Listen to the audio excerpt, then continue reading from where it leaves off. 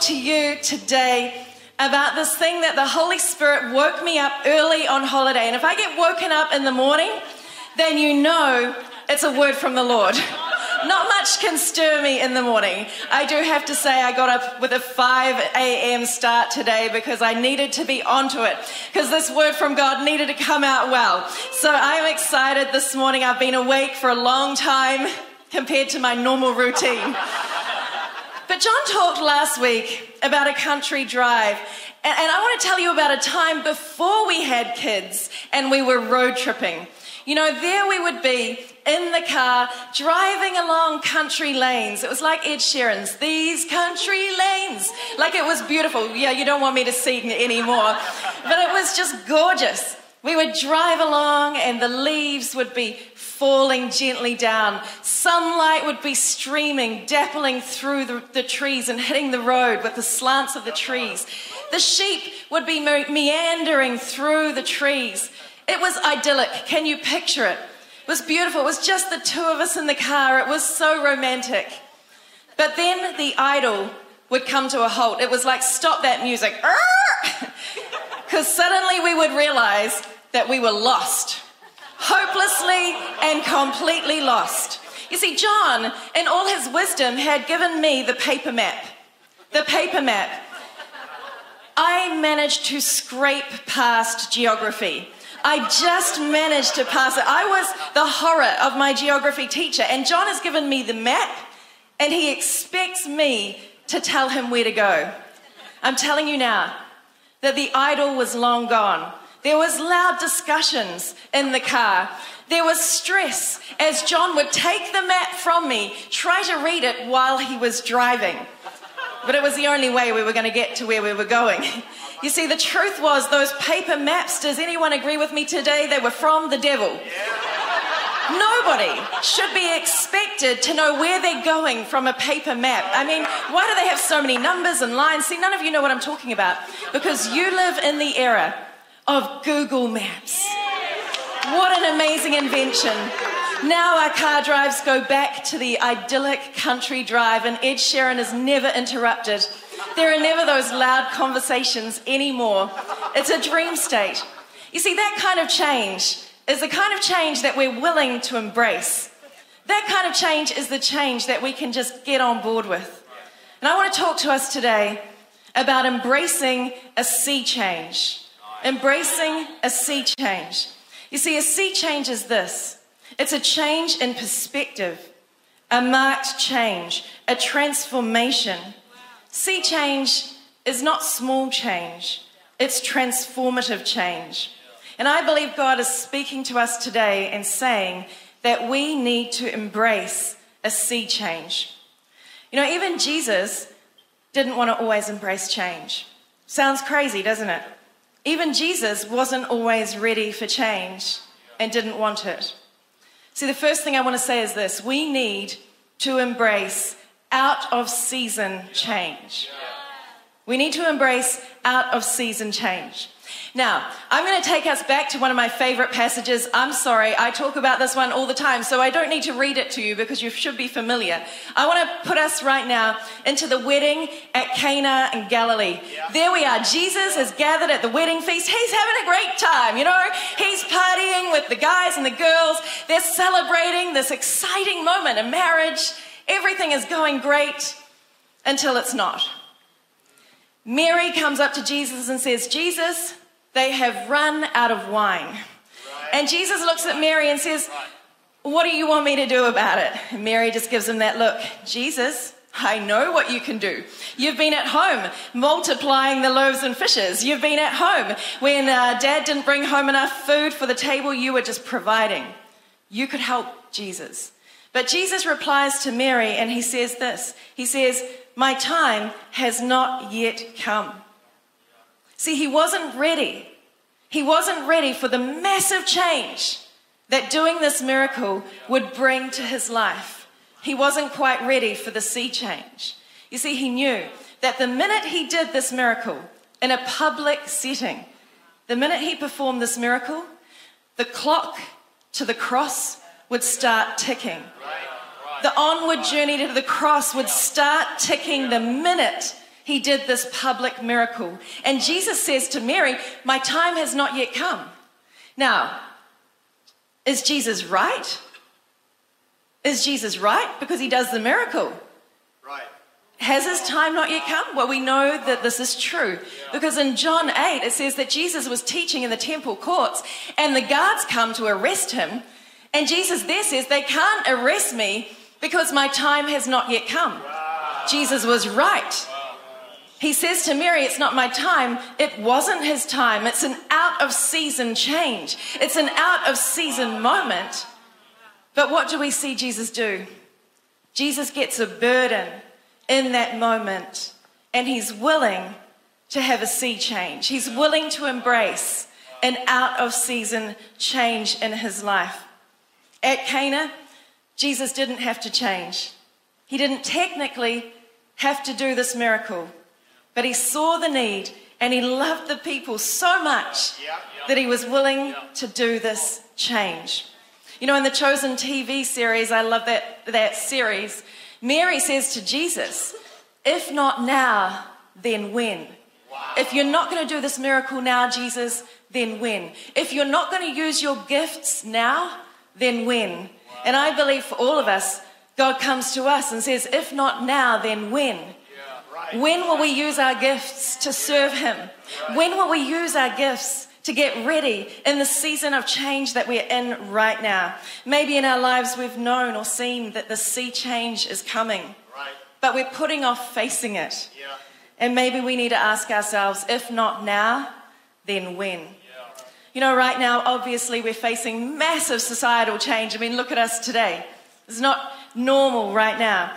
The world of 2019 is not the same world of 2022. And not only are there global changes, we all have personal changes. Some of us are having wonderful changes, new babies, new jobs, new cities, a new era. Some of us are having much harder changes. We're facing this year with the loss of a loved one. We're facing this year under financial pressure and difficulty. Not all change is easy, but all of it is a choice to embrace or to reject. You know, we need to understand that circumstances will change, but that is not the most important thing that should drive our change. The most important thing is not what is happening externally, but is what God wants to do to change us. We need to allow God to change us, what we prioritize, what we focus on, and who we are. Will we embrace out of season change? Yes. The second thing I want to say is, in times of sea change, will we let God change us? Right. In times of sea change. You see, God uses circumstances to call us into his purpose. The things that burden us become the things that motivate us and change us. See, the burden comes from God. Nehemiah was a man who was living his everyday life. I mean, he was in the it crowd. Before Hailey Bieber and Justin Timberlake and all those people were the it people, it was Nehemiah. I mean, it was Nehemiah who was in the it crowd, okay? Seriously, he had it going on. He was hanging with the king. He just had to be joyful. That was his job. Sounds like a great job to me. Got to be with the crowd, see what was going on. He knew what he had to do. He knew when he needed to be there. It was a great job. And yet a burden from God comes when he hears news. When a new circumstance comes to his life, he has to change. And he has to embrace that change. He gets the news that God's city, Jerusalem, is broken down. The walls are broken down and the people are scattered. And he feels a burden and a calling from God to go and do the project of seeing Jerusalem rebuilt. He couldn't leave God's house in ruins. He feels burdened by God. He feels called by God. And so he leaves his life. He leaves his life to go and do and bring the change. He leaves his life to rebuild Jerusalem and gather a scattered people. I want to say to us all today, maybe our name is not Nehemiah, maybe we haven't been part of an it crowd, but it doesn't matter because Jesus has a burden and a call for each and every one of us. You know, I've heard people say that they doubt that they have a calling. I'm telling you today that that is rubbish. Every single one of us has a burden and a calling from God that we are to carry. And God has something coming to us. And coming to Christ, it's only the beginning. It's only the beginning of your sea change. Coming to Christ is only the beginning of the transformation that he wants to work in our lives. You see, he has an ongoing transformational work to do in and through us. I want to say today, God's calling is universal. It doesn't just come to people called to ministry. Nehemiah was in a secular field, and God called him to make a difference. You see, our calling, how could I break it down for every person in this room? What is our calling today? It is simply this: to love others, to care for the poor, to live our lives in a way that displays the power of the gospel more than ever before, wouldn't you say? More than ever before, and the sea change that we're in, our calling matters. Paul says this: I urge you to live a life worthy of the calling you have received. Live a life worthy of the calling you've received. John 15, Jesus says, I chose you and appointed you so that you might go and bear fruit. He's telling us all, you've got a calling, and your calling is clear, to bear fruit. That'll look like loving others, serving the poor, showing the power and the presence of God to those who need it. 2 Timothy 1:10, he has saved us and called us to a holy life. You know, we're called to carry burdens, and burdens change us if we're willing.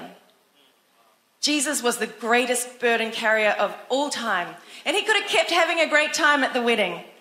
It wasn't his time, yet he was willing to embrace a sea change. He was willing to embrace the moment of change because he was burdened for the couple that he saw in front of him, because he was moved by the circumstance. We don't shut off our hearts to what's happening in the world around us. We don't shut off our hearts to people's anxiety and fears and gloss over it with a she'll be right attitude. We engage, we emotionally connect, and we let people know that there is a peace that passes understanding. There is a hope found in the gospel of Jesus Christ, that there is a stable foundation on which we can build our life even when the world around us says there is nothing but staying at home with a mask and your bottle of Codral. In times of change, will we let God change us? Jesus changed up his timeline. Will we change up ours? You know, the calling comes to a woman by the name of Esther. Now, Esther is of great interest to us because she's in the Persian Empire. She is living in a completely secular society. And for us, I think that's a great story of someone to whom the call of God comes to. Look, Esther is going to the day salon, the spa, she's having her facials, she's getting her nails done, she's having chats with the girls. I mean, it sounds like a dream existence. Any girls with me today? She's living the life of Riley, except it's the life of Esther, and it's amazing. But she has to change up her life. She hasn't seen herself as a voice for the nation or for her people, and yet that's exactly what God asks of her. Neither Nehemiah nor Esther were in ministry, nor were they called to ministry. I want to make it clear, we are all called to carry a burden and a calling no matter where God has positioned us. And where God has positioned us, if we would open our eyes and see the need, we can respond in a way that is anointed and appointed to bring and be the change. When we accept this burden, when we accept the call that God has for us, blessing comes. Blessing comes. You know, for Jesus, the blessing for him came in his own life because the Bible says that at that moment, his disciples put their faith in him. See, even though he was doing this out of season, even though he was embracing this change before he needed to, it resulted in blessing in his own personal life. He had a following of people that would be the foundation of the church that believed in him. Not only that, there was great fruitfulness and an oversupply of wine that set that newly wed couple up for life. What about Nehemiah? He goes from a broken down city, Jerusalem, God's holy city, broken down, destroyed, a people scattered, people far away in their worship from God. And because he's willing to carry the burden, the walls get rebuilt against opposition and persecution and people coming against him. He keeps on rebuilding and nothing stops him. And Jerusalem is rebuilt to the sound of rejoicing that's heard far away. Not only that, every resource he needed is supplied by the king that he used to hang out with. And the people come and give generously. And not only that, the hearts that were hard to God, that were unrepentant, bow down before God, and worship is reestablished in Jerusalem because one man in a secular society decided, I'm going to change. I'm going to embrace the sea change of what God is speaking to me. I'm going to hear what God is asking, and I'm going to be involved in my society to bring change. He got on board and he brought the change. He embraced the burden. Look, it's not easy. It was emotional for Jesus. The minute he turned the water to wine, he felt the burden of the cross. He took on the weight of what he was headed towards in a whole new dimension. It wasn't easy for Nehemiah. He gave up such a wonderful, easy life. It wasn't easy for Esther, suddenly facing a genocide of her people and the starkness of what she would need to face. But they were willing, and they did it. It was emotional and painful, but it led to a joyful outcome. The third thing I want to say is this: things going wrong doesn't mean things can't go right. Come on now. Things going wrong doesn't mean things can't go right. The circumstances are difficult in these situations, and they're even dire. And yet the challenge becomes the testimony. And I know that we've heard that the breakdown becomes the turnaround. And maybe we're like, I've heard it all before, but the truth is we need to hear it today. That if we embrace the sea change, if we embrace the change, then the breakdown becomes the breakout. God is a holy reversal. God takes what is broken and makes it whole. God turns the oppression into freedom, the persecution into being from the tail to the head. On Esther's day, in that Persian Empire, the Israelites went from being oppressed and persecuted to being feared and revered, and no one would lay a hand on an Israelite. Not only that, they had all the plunder. Instead of being destroyed, they were elevated. Because one person said, I'm not going to just block out the world and ignore what's happening. I'm going to embrace the sea change. I'm going to embrace it. Nothing can stop the people of God from getting involved to change what is wrong to what is right. Nothing should stop us. Things breaking down should precede things turning around. When a sea change is embraced by us, then God will turn up and do the impossible. Against limitations, oppressions, oppositions, God's work prevailed, and it will always prevail.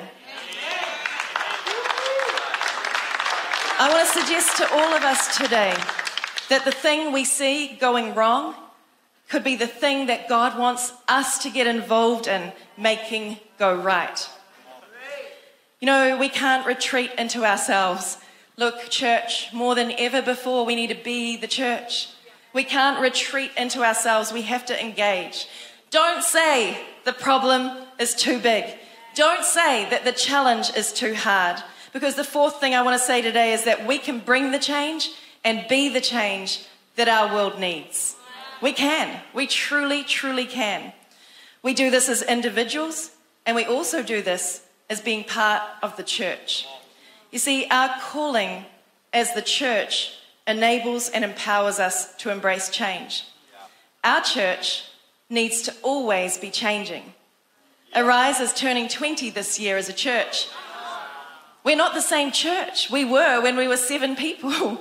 Now that we're a church of thousands of people, and an incredibly beautiful community arm in which we're able to meet the needs of our nation.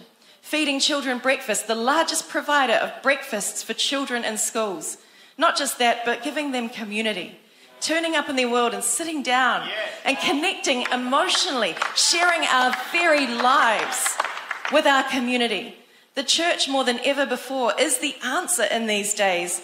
But the church must embrace the sea change. We can't stay the same church we once were. The church we were last year is not the church we will be this year.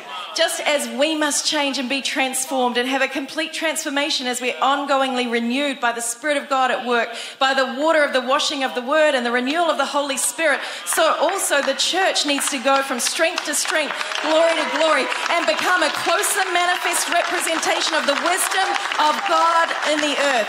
The church is meant to represent the wisdom of God through our unity, through our love, through the works, the good works that we do.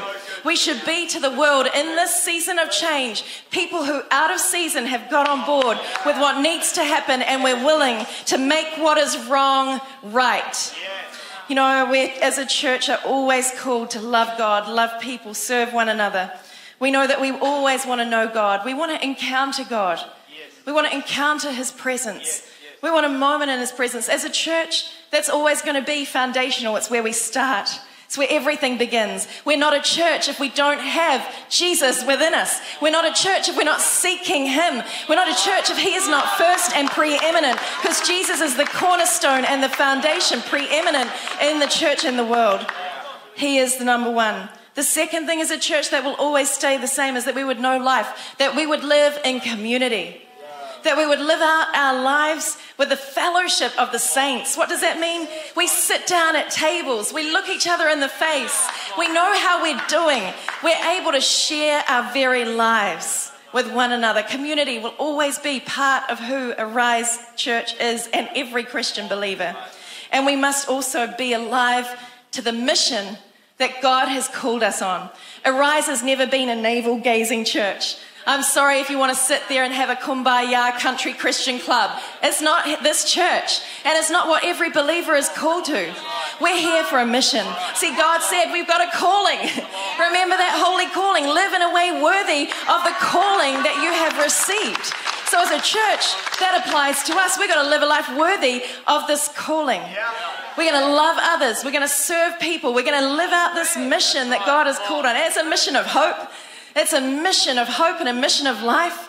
And boy, we need to overflow with hope like we never have before. We need to overflow with the power and the presence of God like we never have before. We need to see miracles starting to happen. We've seen them over the course of 20 years, and I believe greater things are still to come. Greater things as the God manifests His presence in and through us and amongst His people. Remember, they were having a holy prayer meeting, and the church began to shake as the Holy Spirit filled the room. We're not called to just have a club and a little holy gathering where we feel good. We're called to have a place where God is moving and lives are being touched, and we're making a tangible impact in the lives of widows and orphans and prisoners and people who are broken down and battered, because just as Nehemiah built the walls, so God calls us to be the ones that build our society. We're not relying on somebody else. We're the church, and the calling comes to us. It comes to us. We're not looking for somebody else to solve society's problems, to fix things.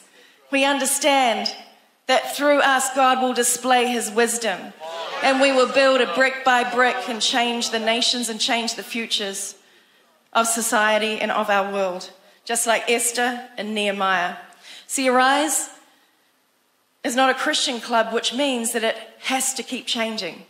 It has to keep changing. We can't hold to what was. We must move into what is. You know, we have to see our role in this season, that we would embrace the way we should talk, that we should use new language, that we should step into the future that God has for us as a people. We can't look back and romanticize the past and fail to see the wonder of the present in our lives and us as a church. You know, sometimes God's people aren't fans of change. I'm sorry, but it's true. Maybe you've turned up in the service and it's all different, but maybe sometimes you just go, I'm going to sit there. That's my seat. I know that's my car park. You know, when you go somewhere, you do the same activity. We're not fans of change. But the truth is, I believe God is calling for a sea change. It is a sea change. But we have to embrace it. We have to embrace it. We have to be willing. You know, have you ever thought about the Israelite people? Oh my goodness. Can I just say, the most annoying people in all of the Bible. I mean, I can understand how God the Father, as a parent, gets so frustrated and He wants to shake them. The Israelites are so annoying. God does good things. And they don't want to change. In fact, the Bible says they were stiff-necked. Right. I'm not going to change. They were stiff-necked. He was so mad at them Because they looked back at Egypt. Remember, they were slaves in Egypt. They had no freedom. They couldn't freely worship God. All their stuff belonged to someone else. They didn't have anything. They were being beaten and persecuted and oppressed. And they looked back at Egypt and said, oh, I loved how I had melons and leeks in Egypt. I remember those days. There they were, free. God was leading them by a pillar of fire by night and a cloud by day. They had manna every morning from heaven. I mean, I'd like to try some of that when I get to heaven. It'd be quite exciting to try manna. And they're having the greatest meal ever created because God made it himself. And there they are, oh, we want the melons. I'm like, what is wrong with you? They romanticized the past and failed to see the wonder of the present. People who don't embrace the sea change are like that. They don't see the wonder of the present. Come on, we're people of God and we must be changing. God does a work of ongoing transformation in us. He doesn't just transform us at the moment of salvation, although that is the greatest transformation of all, from death to life. But he is in the work of continually transforming us. That is why we can never stay the same. Oh, come on, is your neck a bit stiff? Do some stretching. Do some exercises. Begin to lift up your head. Lift up your eyes, as John said so profoundly last week. Come on, you can't lift your head very well if you're stiff-necked and looking back to the past. The Israelites, they couldn't get their mind off the way things had been. Let's not be those people. Let's forget about 2019. Let's move on from the way things were and start to embrace the way things are. You see what happened to those Israelites? They all died in the wilderness. Sad to say, that speaks to the spiritual death that occurs when we can't embrace the change. We see those shells of people from time to time. I'm sorry to say. Those people who became bitter or offended because they were unwilling to be clay in the potter's hand. That once he'd made them into a certain vessel, they weren't willing to be broken and reshaped. Esther was broken and reshaped. Nehemiah was broken and reshaped. Jesus was broken for our sakes. In fact, he was crushed for our sakes and reshaped. But the truth is that for all of us, there's a choice. Will we embrace the potter's work in our lives? Will we be clay that he can mold, that he can shape, that we don't resist the change that he wants to work in our lives? We need to let ourselves become malleable. That means softness. We're soft to the Lord. We're open to his speaking. We hear his voice. When we read the Bible, we don't just race through it. We let it soak in. Not rushing through our lives, but listening to the voice of the Holy Spirit. You see, the people that become those shells, they've been bitter, they've been offended, they won't be remade.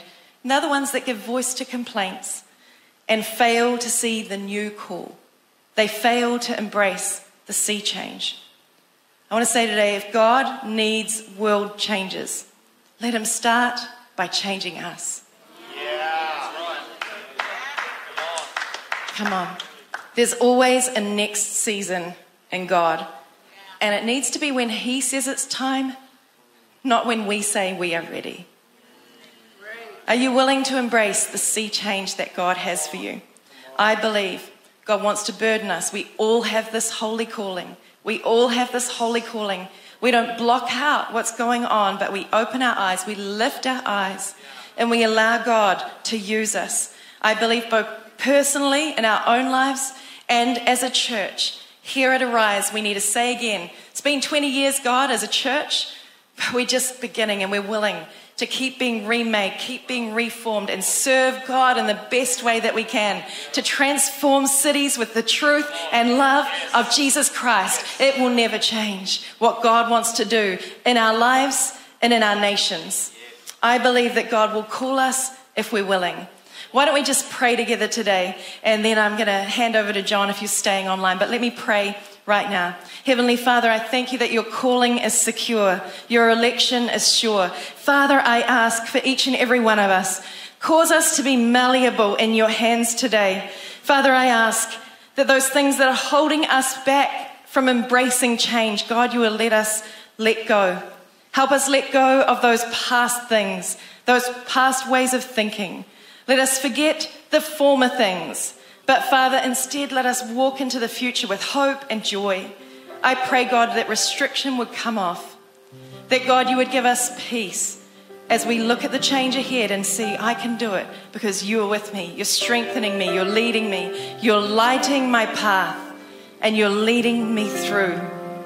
Right now, for every person who's anxious, just know that the Lord leads you. He guides your path. He's a good shepherd. His sheep know his voice.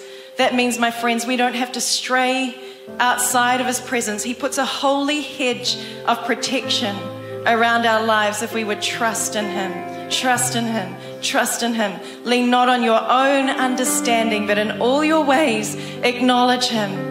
Acknowledge him. We acknowledge you, Lord. We press on. We press on to acknowledge you. And we lift up our eyes and say, Jesus, be the master of our future and of our days. Lord, we surrender, we surrender, we surrender afresh. Just allow the presence of God to touch you right where you are. In Jesus' name. In Jesus' name.